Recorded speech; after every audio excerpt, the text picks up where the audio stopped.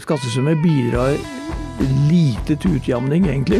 Sett i europeiske og også kan si i vestlige lands perspektiv, så er topp marginalskatt i Norge ganske lav. Andre siden av medaljen det er at noen er rike. Det er veldig vanskelig å tenke seg at du har investormiljøer uten at det er noen som har penger. Dette er NES, en podcast fra Nettavisen. Hjertelig velkommen til Steinar Juel, nå økonom i Civita, før det sjeføkonom i mange år i Nordea. Riktig, takk for det. Og det jeg tenkte jeg ville bore litt i med deg i dag, det er ulikhet, men da ikke ulikhet i form av formue og inntekt først og fremst, men ulikhet i form av hvem av oss nordmenn som betaler mest for all moroa. Hvordan ser det ut hvis vi ser på hvem betaler skatt i Norge? Ja, vi har jo et visst progressivt skattesystem, det vil si at det er de som har høyere inntekter betaler noe mer i forhold til inntekten sin enn de med lav inntekt. Det er det. Men det er også slik at de som da har inntekt over 750 000, som er det nye grensen i Norge. De filthy rich. Ja, om du er liksom innenfor eller utenfor. Så de som da har 750 000 og mer, de skal liksom ikke ivareta så godt. De utgjør ca. 15% av de som betaler skatt i Norge. 15% av skattyterne tjener mer enn 750 000. Ja, så det var det tall fra 2020. Ja, og hvor mye av skatten står de for? De står for omtrent halvparten av inntekts- og formuesskatten. Så 15% betaler 50%, og 85% betaler 50%, for å si det enkelt. Ja. Så det illustrerer at det er de som har høyere inntekt, som da betaler relativt mer av inntekten sin i skatt enn det lavinntektsgrupper gjør. Dette er inntekts- og formuesskatt. Men så har vi jo høye avgifter i Norge, ikke minst moms på 25%, og den virker andre veien. I den forstand at lavinntektsgrupper bruker mer av inntektene sine på forbruk, og derfor så betaler de også mer moms av inntektene sin enn det høyinntektsgrupper gjør. Og hvor mye påvirker det her, hvis vi tar med momsen i regnestykket? Det jevner ut ganske mye det som kalles progressiviteten i skattesystemet, så det blir mye flatere. Så det er ganske mye det betyr. Jeg har ikke tall for det, for det varierer hvor det er, men hvis en tok for seg og så på de som da er de 10% som har lavest inntekt, så betaler de av inntekten sin kanskje 7-8% i inntekts- og formuesskatt, og så betaler de en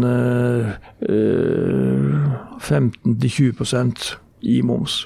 Så hvis vi ser på de med 10% med lavest inntekt, så betaler de litt over 20% i samlet skatter og avgifter? Skatter og avgifter, sånn som Finansdepartementet sier det nå, i den siste meldingen de hadde til budsjettet. Og hvis vi da ser på de 10% med høyeste inntekter, hvor mye blir de skatter og avgifter på dem? Så ifølge igjen så betaler de noe over 40%, et par 43, i skatter og avgifter. I sum av inntekten sin. Ja. Så de fattigste betaler litt over 20%, og de rikeste, for å snakke sånn hverdagslig, er litt over 40%. Ja. Så det er 20 prosentpoeng i forskjell. Ja.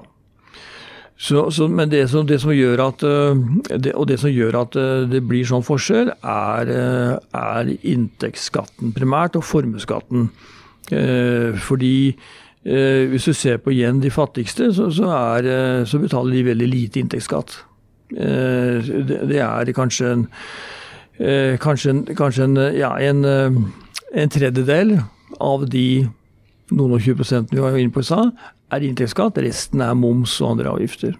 Og da får vi det hele tilbakevendende når vi snakker om å senke skatter eller å gi bedre forhold på inntektsskatten, så snakker vi da om å egentlig ta av en kakebit som allerede veldig liten, egentlig. Så hvis man skulle gjort en skatteomlegning som hadde vært effektiv, da, for å ta noe, i den forstand at det kanskje skulle øke både arbeidslysten, verdiskapningspotensialet og kanskje til og med gjort Norge litt likere. Hvis en slik skatt mulig å tenke seg, hva tenker du da? Altså, vi har jeg vil spille på flere elementer enn det vi gjør i dag.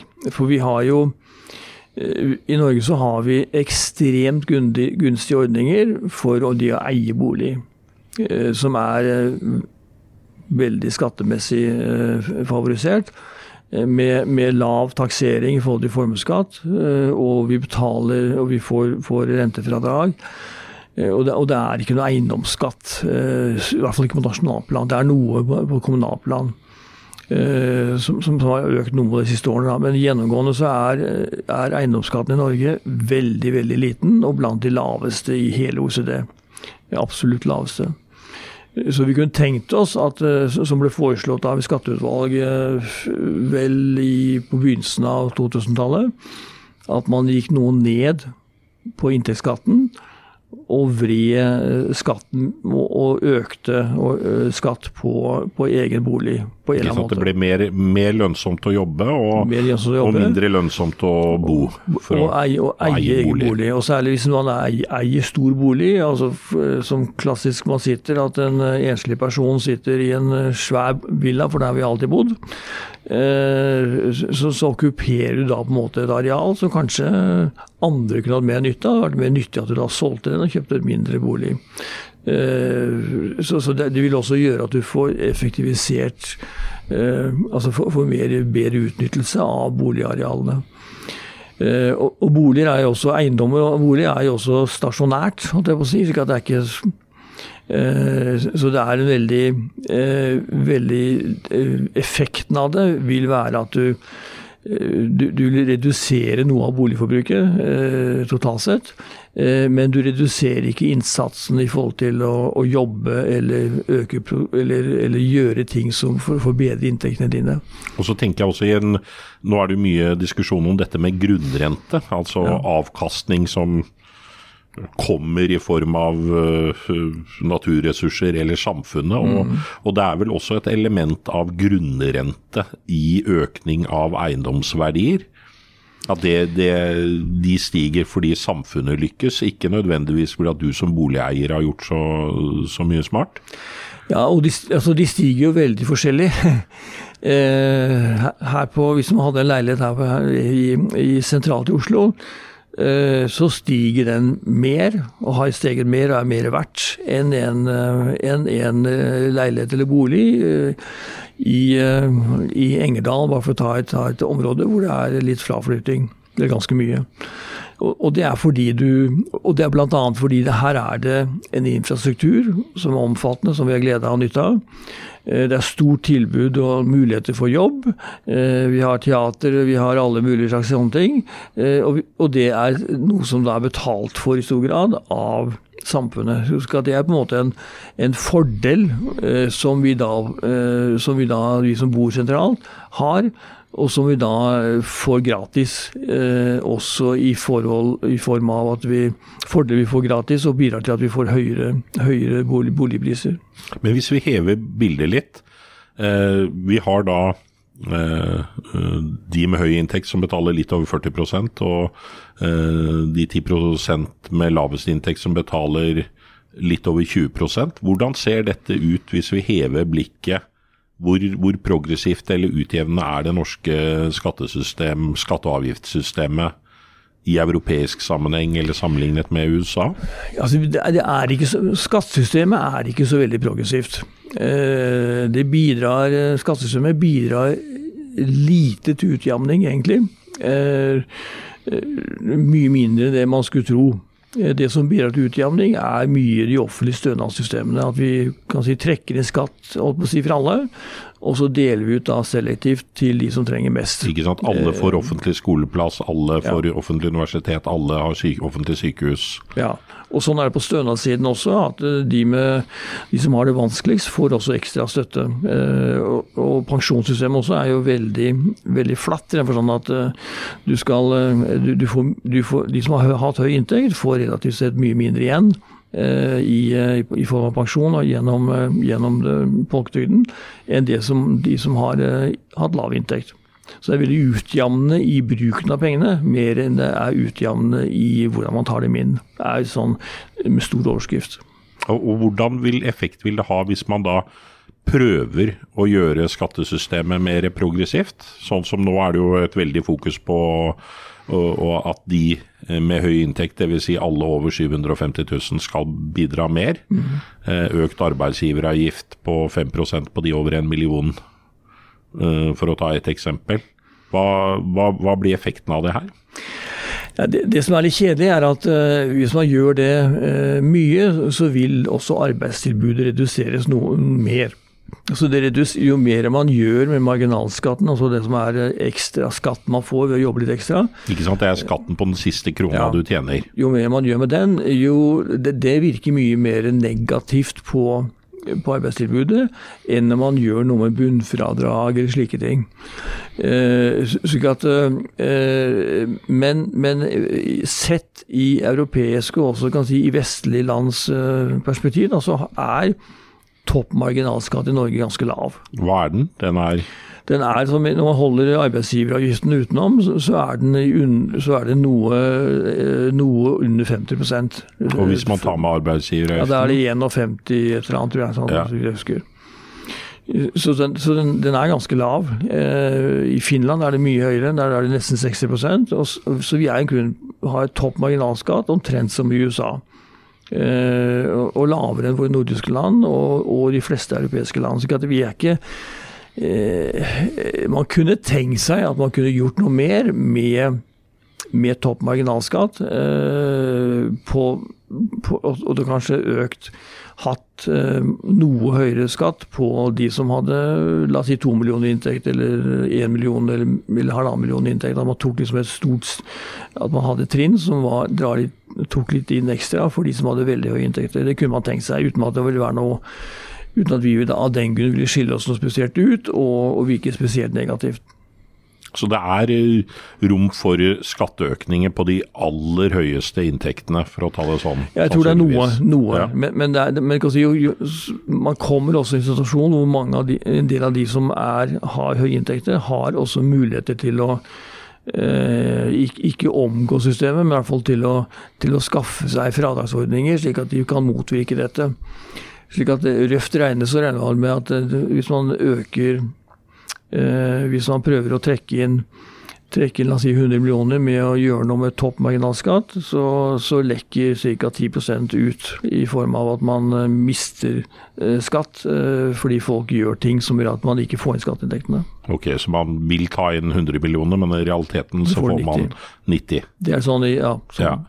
Og så det jeg husker jeg lærte en gang om at det var noe som het dødvektstapet ved skatter, at alle skatter hadde en ganske høy kostnad hvis man tenkte i en fri modell.